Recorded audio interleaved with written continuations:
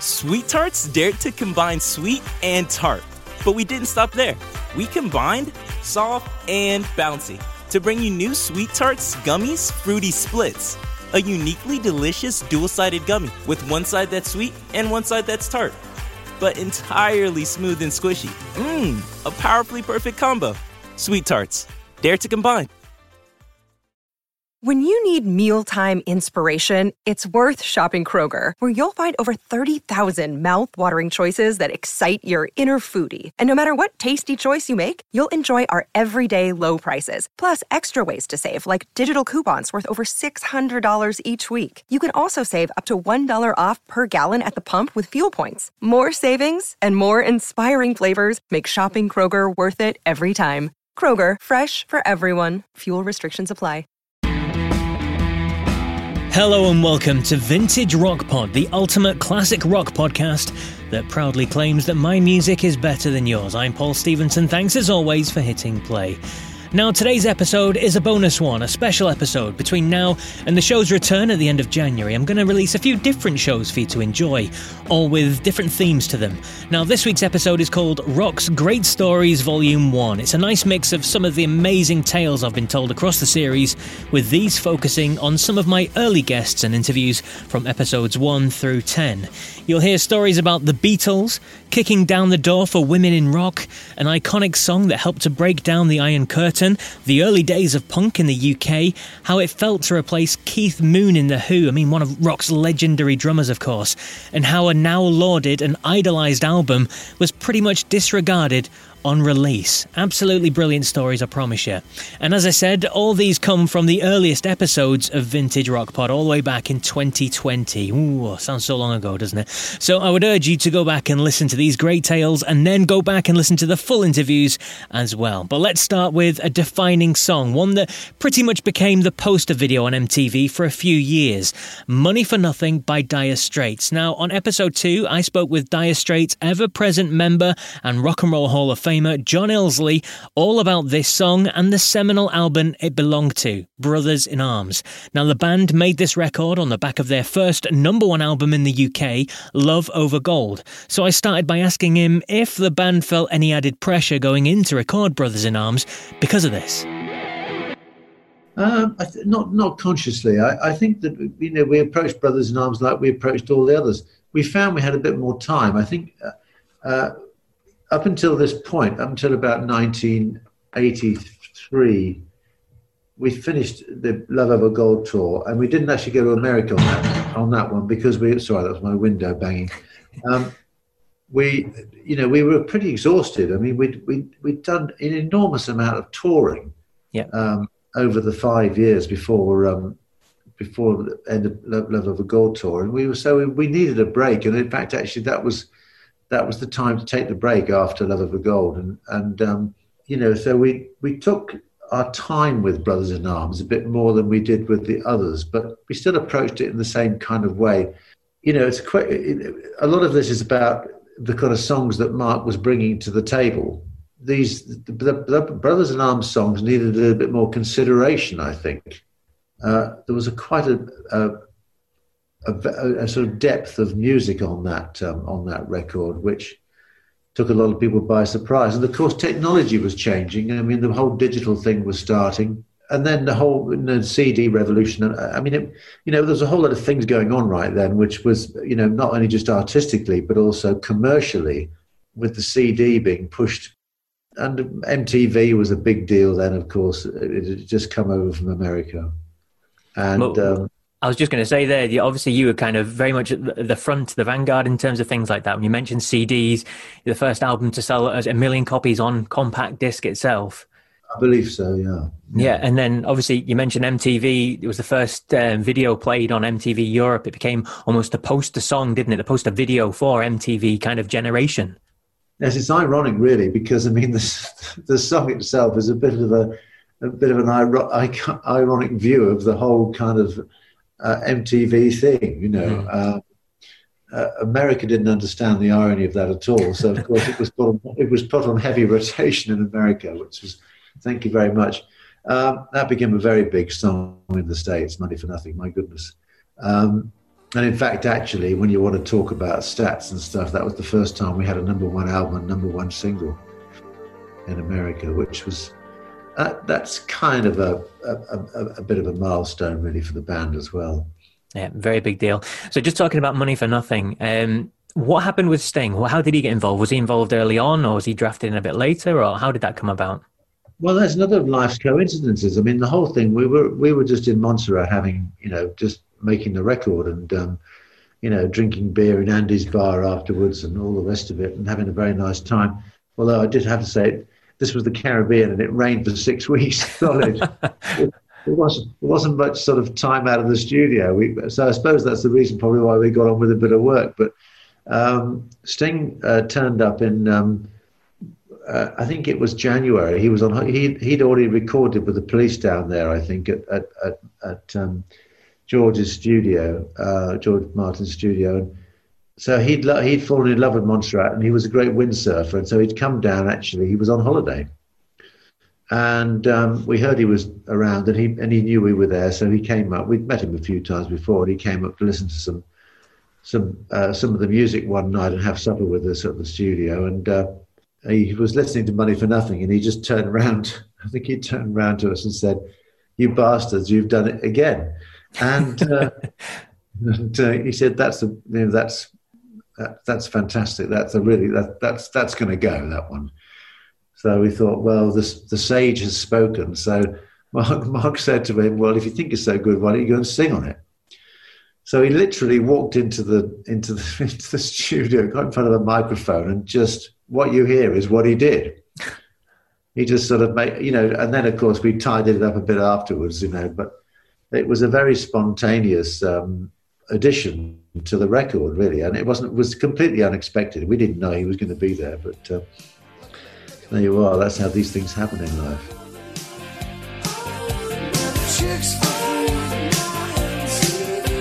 The wonderful John Illsley there. Now next up, let's hear from a German rocker, frontman and lead singer with the multi-platinum selling band The Scorpions, Klaus Meine.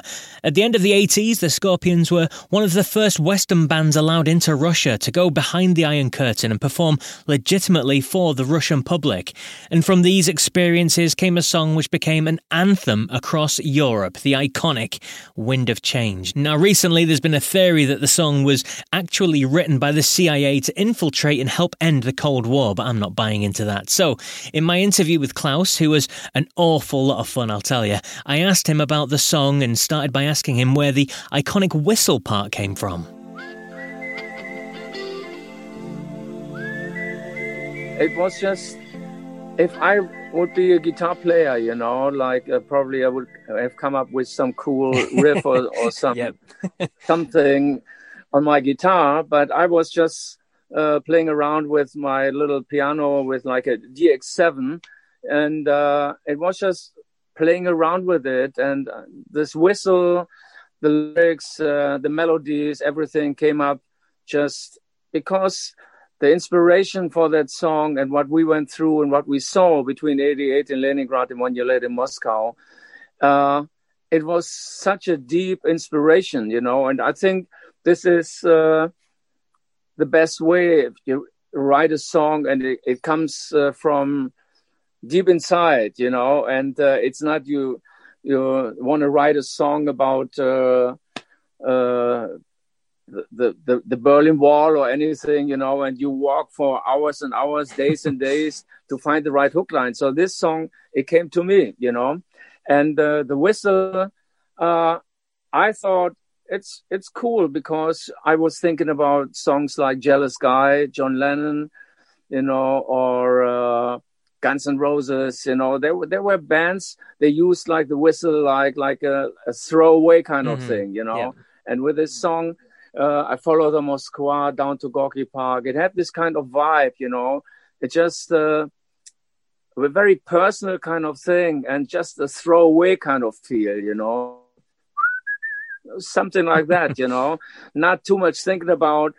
And of course, I was not thinking about this could be something where later on it was a huge discussion. Is this cool or is it not? And when the record company in America wanted to release that song as a single, the guy called me, the A&R guy called me and said, Klaus, this will be the next single in the US, but we have to take the whistle out, No way. And I said, no way. And so, of course, we kept it in. It became also a hit in the United States. Yes. Yeah. And in England. And we missed the number 1 slot because of Bryan Adams. Everybody missed number 1 because of Bryan Adams at that time. Yeah. And later on, when I met with Bryan, and he was like standing in front of me, was bending over and said, okay, Klaus, come on, you can kick my ass. Can you give us a quick blast of the whistle now? Yes. Oh, man.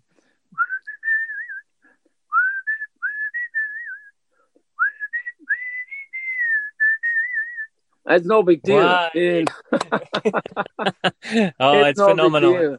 And I never thought this would be something where, it's such a big thing, of course, later on I realized with all the hooks inside that song, this song was a hook line in its own, and it was a very strong, you would recognize that song immediately, when the song started. And I know being in the studio, when we recorded the Crazy World album, we worked with Keith Olsen in the studio.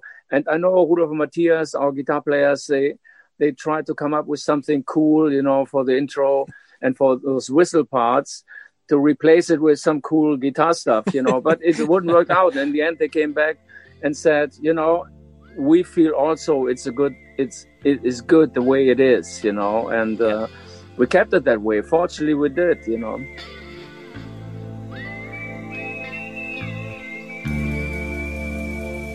That interview was an awful lot of fun. Now, definitely want to check out if you haven't already. That's episode 8. Now, the Scorpions, currently they are back. Yes, their new album is almost set for release. Their lead single, Peacemaker, was released a couple of weeks ago and still rocks really, really hard. I'm excited to hear the record in full when it drops. Now, next up on the show, let's switch from hard rock and head back to the 60s for this fascinating chat I had on episode 5 with a guy called Mitch Murray. Now, he may not be a name you know, but he's a legendary songwriter whose songs have sold more than 1 billion copies worldwide. Let me say that again, 1 billion. Yes, phenomenal. Now, his career started back in the 60s, and he wrote what was supposed to be the first single for a then unknown band called The Beatles. It was supposed to be the first single they released. Now, it was the first thing that the Fab Four went into Abbey Road Studios to record, but when Mitch heard their version of his song, How You Do It, he was very, very unimpressed, and he refused to let them release it. It's a brilliant story, and here's Mitch to tell all. When I heard, first of all, I hadn't signed a publishing contract for this song. And if you do that, you don't actually have the control. The publisher has that control. And so I knew that, and I felt it in my water that this was a hit. It was the end of my first year of professional songwriting. And I thought, this is my best chance, and I'm not going to blow it. And so that's what happened. So with that in mind, they had to talk me into letting them try it out in the studio. Think of it, talking me into letting the Beatles record them on a song. But of course, it wasn't like that in those days. Beatles were an unknown group. Mm-hmm. I thought, what kind of a name is that? All sorts of stuff that really looks in history sort of paints a different picture over the years, doesn't it? I didn't want an unknown to do it. I really felt the song was a hit, and I wanted a big artist. And in those days, big artists, you're talking about Adam Faith, Cliff Richard, some of those, even Herman's Hermits, that, mm-hmm. They're the ones that I really fancied for it. They said, look, we'll try it in the studio, and if you don't like it, there's not much we can do about it. I heard it the day after they recorded it, and I also heard the B-side, and I thought, well, this is out of the question. It's terrible. They've deliberately tried to downplay it and not give it their best. in order for Love Me Do, what's it called? Love Me Do, mercy, for that to be the A-side. And although I thought Love Me Do was pretty catchy, but mine was catchier. And so I was not happy. Anyway, look, I said, no, I can't let that happen. At the same time, the Beatles, who had heard, didn't want the song anyway, and George Martin had given them the same deal, really. If you don't like it, we won't put it up. And they said, we don't like it. Now, Brian Epstein loved it. George Martin loved it. As a song, I mean, not necessarily particularly that version. So, and Brian said that, he said, I've also got the second biggest artists in Liverpool. That's Jerry Marsden, Jerry and the Pacemakers. Would you let them try it? And I said, yes, all right. But he said the same deal. Anyway, when I heard that, I thought, oh yeah, where do I sign? That was a fantastic record he made. He had a terrific presence, almost like an American presence, where you really hear the voice right up, but you also hear the background. Everything's clear, and the drums and the piano and all of that. And I thought, this is perfect. It's just what I wanted. Even though he's unknown, he'll have a hit with us, and he did, number one. Meanwhile, Love Me Do came out. I probably got to number 15, 11. I've no idea. Not the sort of figures I like to deal with. So terrible. Anyway, but it worked out really well for all of us, because the Beatles' Love Me Do went into the charts. I got the first number one, the first Liverpool number one, which is How Do You Do It, had number one before the Beatles.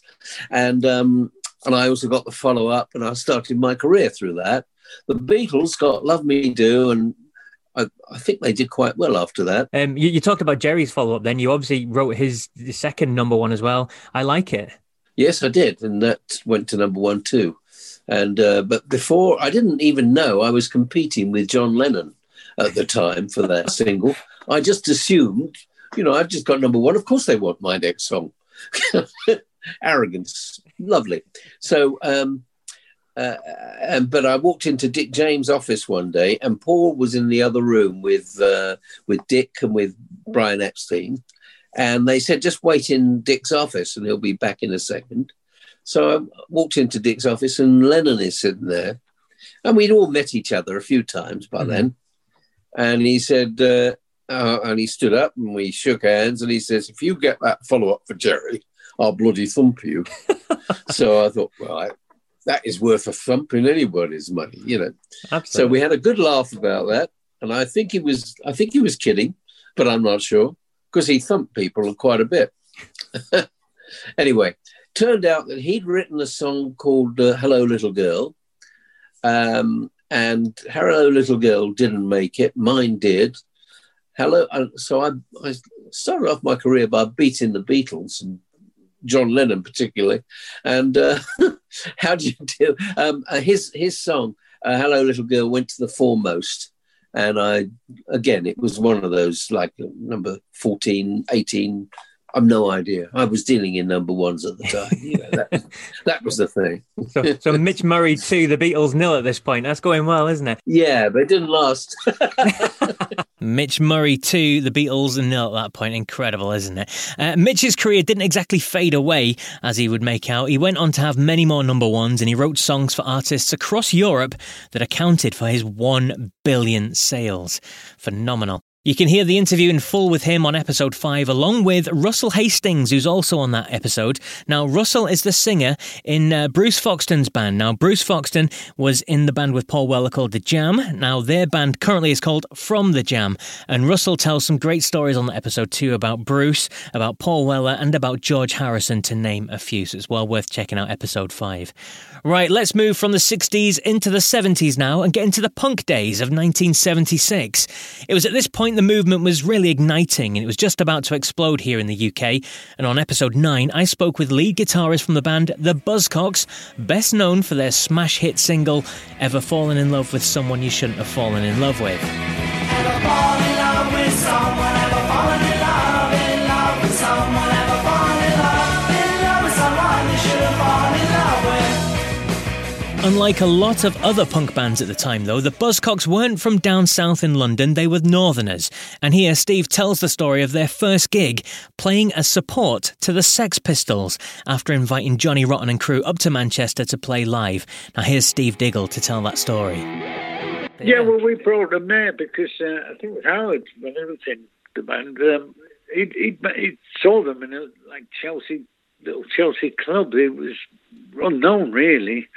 And he said, we'll put a poster up and in Manchester, and we ended up opening up for them. And all the journalists came down to see the Sex Pistols. I'm surprised that there was a band from Manchester there, you know. Yeah. Like we came on and blasted out 20 minutes. So, you know, they were surprised, but that kind of put us on the map because they reviewed that. You know, they all thought it was starting in London, but we kind of had the same idea and feelings in Manchester, you know. And that kind of put Manchester on the map, and then the provinces on the map, really. Because, you know, people in Sheffield and Scotland and all other places thought, you know, we can start punk banding our own town. So it was very inspirational, really, in that way. Because it's like, well, if the Buzzcocks can do it in Manchester without going to London at the time, you know, it was like, well, we could do it. When we went on those early tours, you know, every town came alive, you know. All those 70s discos were taken over and suddenly become like punk venues, you know. I mean, we didn't know, we kind of played, you know, we was on the White Riot tour and all that, bigger venues, but you'd go to these little clubs after and go, this was run down, and all of a sudden everybody's come alive because they've taken over the place and made it a punk venue. So it's very exciting times, you know, and... You said it was really exciting times. I mean, what was it like amongst the punk bands at the time then? I mean, obviously you did bits with the Sex Pistols. Was the camaraderie about what you were doing at the time? Was the rivalry, or was it somewhere in between? Oh, no, we was kind of like mates, you know. I mean, the Sex Pistols loved us, you know. They loved what we were doing because it wasn't like them, you know what I mean? Them and the Clash as well, you know. The Clash loved us too, you know. But so we all became like the school of 76, really, started all that, you know. And so, you know, I knew the Clash well and the Pistols well and all that stuff. And also the Jam and the Damned, you know. That was the nucleus of punk rock in 76 and 77. All the other ones came later, you know. Yeah. But that was our school. And if I ever run into any of those, we all kind of know where we started from, you know. So there is that camaraderie there. There wasn't any rivalry there with all that then, you know. But what happened from there then, it was like suddenly you had to start making records, and so each band got their own identity, you know, because everybody was just, oh, you're a punk, aren't you, and all that kind of stuff. And then nobody knew really what it was or what it was supposed to be doing. And then, you know, the Clash put singles out, we put singles out, and each band had their own identity, you know. There you go, the early days of the UK punk movement. If you want to hear more punk stories from Steve, including a fascinating one about a tour they did in the 90s with Nirvana involving Kurt Cobain and smashing TV sets, then you've got to check out his interview in full. As I said, it's on episode 9, that one. Right, it's time to hear from another Rock and Roll Hall of Famer, my first ever guest on the series, in fact, Kenny Jones. He drummed for the Small Faces, then with Rod Stewart and Ronnie Wood when the band became the Faces, and with various other groups, including a project with Paul Rodgers, legend, called The Law. Now, Kenny also faced the tough task of replacing one of the most iconic and legendary drummers of all time, Keith Moon, in The Who. Now, Keith was a good friend of Kenny's. The Small Faces and The Who, they travelled a lot, they toured a lot together, which cemented their relationship. Now, here's Kenny to tell the sad story of how he was with Keith the night that Keith died, and how he was then later asked by the rest of The Who to take Keith's place in the band.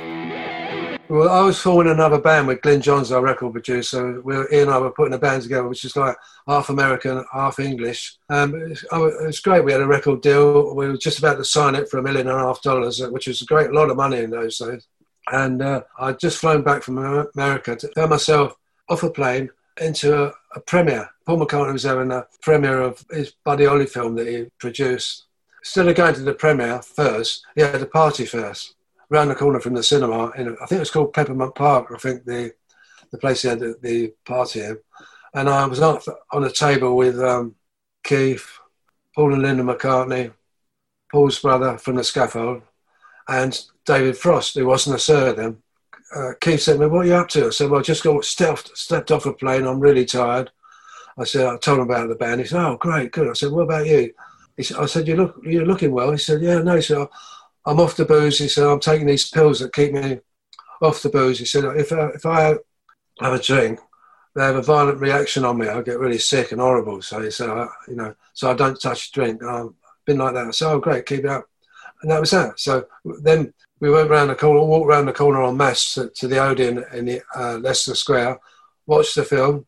After the film had finished, I said goodbye to everyone, Keith and Pete and Roger and all that. Everyone went to bed, woke up the next day, rubbed my eyes, turned the TV on, and the news was on straight away.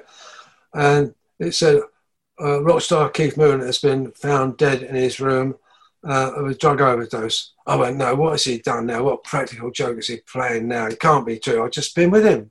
And turns out it was true. But what had happened is after that premiere, he'd gone home. I think it was about 1:30 in the morning.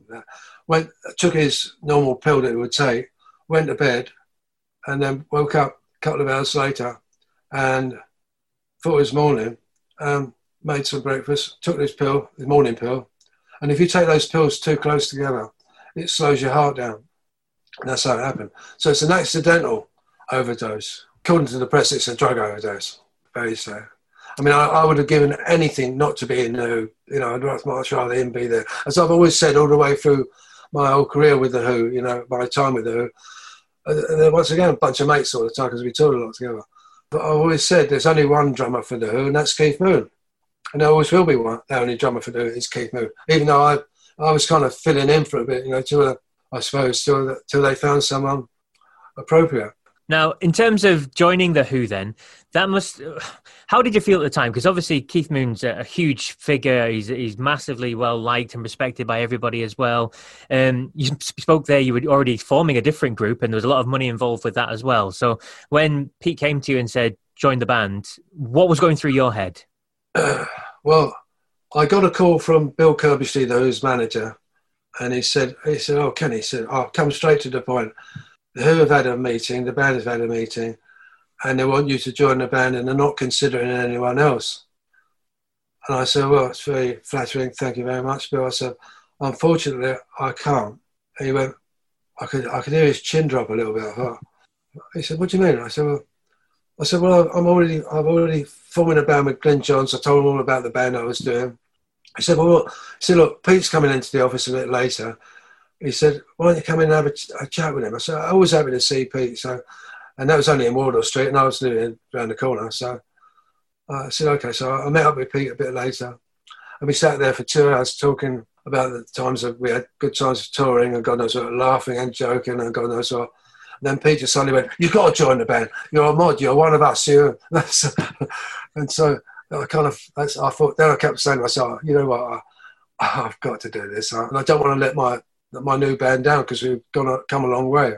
And so I said, "Look, let me go back and I'll have a word with my new band." And because luckily we were going to rehearse the next day, they're all in town. So I said to them, "Look, I've had a meet with The Who. I've had a call and had a chat." And I said, "But they want me to join the band."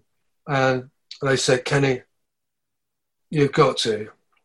And they were so gracious about it. I said, "Oh, thanks." I said, "Okay. As long as I've got your seal of approval, it's fine."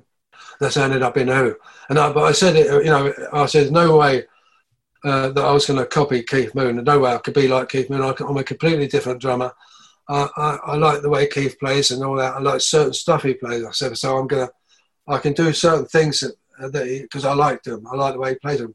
So I'll do some of that." So, but in the main, I'm a straighter drummer. And they said, "We know that." And Pete said, "Look, in many ways," he said, "you know, we have now a complete chance of doing something, you know, something completely different." So I went, "Okay, great." So that was one of the reasons I sort of went yeah to it as well. But guess what? We never did anything completely different. We did everything completely the same. So, you know, we made a couple of albums which were good. The wonderful Kenny Jones there. Now, honestly, he told some incredible stories on episode 1 of Vintage Rock Pod, including how he asked Rod Stewart to join the band, but the rest of the group didn't want him.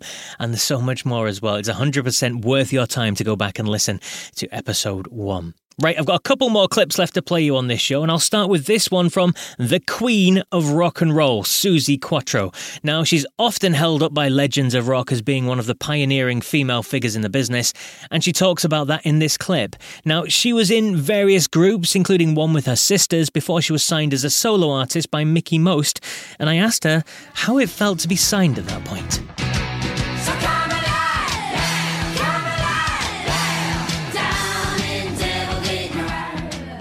I had been waiting for that chance my whole life, to tell you the truth. I was never tied to being an all-girl band. I just wanted to play. And I actually had 2 offers to go solo in 1 week. One was with Elektra. They wanted to make me into the next Janis Joplin. Mickie came the same week, saw me, and wanted to turn me into the first Suzi Quatro. So I took the decision. Business-wise, no-brainer. Emotionally, of course, very, very difficult, but there was no way I wasn't going because it was my time, Now, you were signed by Mickie Most, obviously, and you were paired up with Nicky Chinn and Mike Chapman, and the hits just kind of flowed from that point. Now, what was the magic between you guys altogether then? Why do you think it worked so well? They were signed after I did the Slade tour as the opening act. With all original songs, I might add. I formed my band finally in England. Mm-hmm. I got my people and all original stuff. And so during that tour, we obviously got our sound together. We became a unit. And Mickie at the same time had just signed Mike and Nicky. And he said to me, even though I'm signed as a singer-songwriter musician, and I usually do all my own stuff, he said, these guys are real good at the 3-minute single. So why don't they come hear your set and see if they can craft that? And they did. And if you listen to the first album, all my original stuff is dun, dun, dun, dun, dun. That's what I was writing. So Mike heard that, went away and wrote Can the Can. We worked very closely together. He wrote specifically for me. He never gave me a song that he wrote for somebody else. He wrote a song for Suzi Quatro, tailored to my character. So there were times I was in there doing a vocal and I forgot that it was my song and I thought it was Mike's. So we worked real tight. And now, how did it feel then being 23, 24 when you were topping the charts all around the world and touring and working hard? I mean, that must have been incredible because that was the dream, wasn't it? Sure. I'd been training for it since 1964. So it was hard work, but work that I love. And I'm not one of the sex, drugs, and rock and roll girls. My father taught me that it was a profession. He was in music too. A profession. That's how I treated it. That's why I'm still feet on the ground, basically normal, and still out here creating because it is my job. Yep. And I love it. Absolutely. Now, you did blaze a trail for women and other female rock stars to come through. And you probably didn't think that at the time because you were doing what was best for you and you were pushing yourself forward. But looking back, I mean, your documentary came out last year, your Warts and All documentary, and you just look at the names of the people that hold you up in such high regard. It's incredible. Kathy Valentine, the Go-Go's, and Debbie Harry, and Joan Jett, and Sherry Curry, and many, many more. I mean, how does it feel to be recognized and lauded by such incredible female musicians? Well, I mean, I did know through the years because, we always talk and I always had my compliments, but seeing it on the big screen in a documentary is a totally different experience. And you really, it's actually just very humbling. You go, oh my God, she said what? Wow. It is. It brought a tear to my eye more than once, I have to say. So it's a nice feeling to know that I influenced so many people. I'm so glad I did because, well, I always say I kicked the door down because I didn't see the door. And that's my character. I didn't see the door. I can't pretend I did it on purpose. All I was doing was being me. That's all. No compromising. This is me. The awesome Suzi Quatro there. She was on episode 10 along with Jack Tempchin, who's in the Songwriters Hall of Fame, having famously written the Eagles' classic hit Peaceful Easy Feeling, as well as working with his good friend Glenn Frey on Glenn's solo career too. He tells some fantastic stories from the early days of the Eagles and Glenn Frey's career, and then Jack's career as well, writing songs for many other big artists. So please do go and check out episode 10. Right, for this episode though, last but not least is yet another Rock and Roll Hall of Famer. Yes, the third one on the show so far. He's the lead singer with 60s stars The Zombies, Colin Blunstone. Now, he chatted to me on episode 4, telling tales from the band's history, but in this clip, we discussed the now seminal album, Odyssey and Oracle. Rolling Stone magazine ranks it in the top 100 albums of all time, high praise indeed. But the album was not a success when it was released. It wasn't until much after that it started to gain a reputation and a following to the point where it's revered as much as it is today. Now, in fact, the Zombies broke up in 1969 because of the album's poor performance, and that's what I put to Colin in this clip. We did. I mean, that's the sort of irony of it, really, that there wasn't really a lot of attention given to that album when it was released, and it certainly wasn't a commercial success. And yet, over the years, and it can only be through word of mouth, because no one's been promoting it or marketing it, but over the years, it has built up a phenomenal reputation, and it's often thought of as one of the best albums of the 60s, and that's not me judging it, that's Billboard and Rolling Stone and people like that often quote it. I know Billboard recently quoted Time of the Season, which is taken from Odyssey and Oracle, as the best single of 1969. Really want to know, it's the time of the season for loving. And as you said, Rolling Stone has named it as one of the best 100 albums of all time, so it got all these accolades, but there was a huge gap. I'm not sure that this has happened to many albums. So from sort of partial obscurity in 1969, when it was released in America, it's suddenly become a very well-known and very well-reviewed and thought of album. In its own way, I think it's thought of as a bit of a classic. And as I say, it can only have happened through word of mouth. It quite intrigues me how an album can be virtually ignored at the time it's released and then receive all these accolades so many years later. It's a bit of a mystery to me. I've never really understood it, but it's a good mystery, and it's wonderful to get the recognition, even though it has come after so many years. Absolutely. And just a quick question. Somewhere I read, obviously Time of the Season went huge as well. We mentioned that off that very same album. Were you guys asked to reform to then come back and play shows and things on the back of that? Well, we were, but it was never, as far as we're concerned, it was never a serious conversation. I know that people did contact us, but by then everybody had moved in different directions and were involved with other projects, and it was never talked about that we should reform. You sort of look back and think, well, maybe we should have had a last hurrah with the band and toured, and it could have been our farewell tour.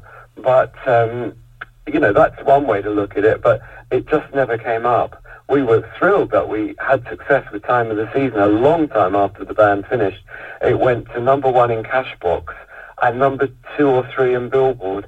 And so that was a wonderful thing to happen. But even then, Odyssey and Oracle, as an album, was never really a hit. I think it got into the Billboard charts for 1 week at about 98.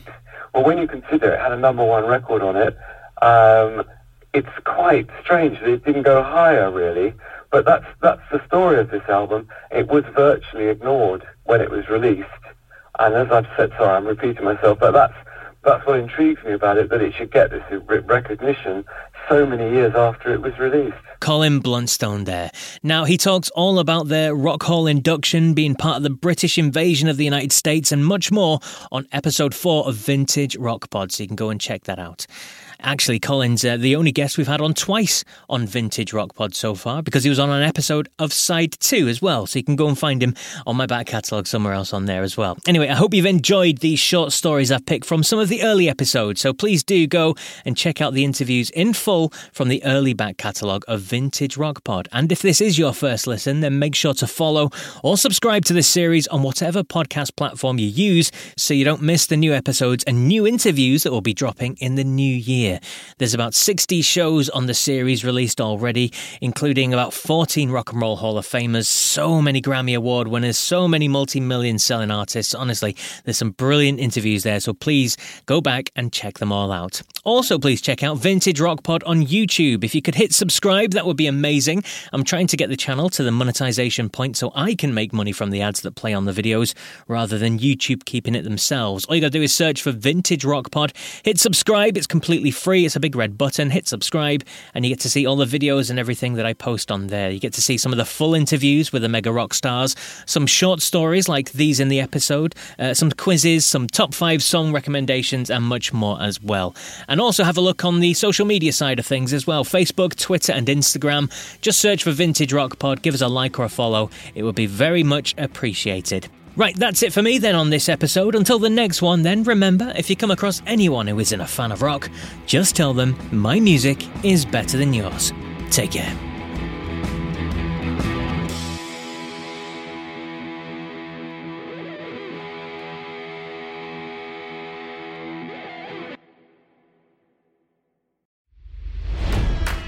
It's NFL draft season, and that means it's time to start thinking about fantasy football.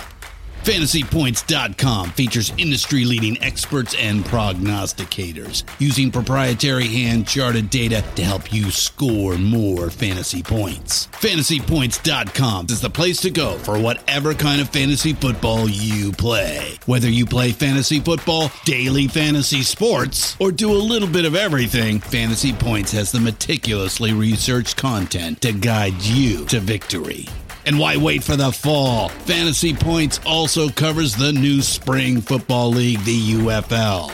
Join the guru, John Hansen, Scott Barrett, Joe Dolan, and other massive names in the fantasy football universe with an exclusive offer. Use code Pantheon for 15% off any Fantasy Points package, including the all-in package, with access to every article, tool, and data nugget that Fantasy Points has to offer. That's FantasyPoints.com and code Pantheon for 15% off at Fantasy Points. FantasyPoints.com, code Pantheon. Score more fantasy points.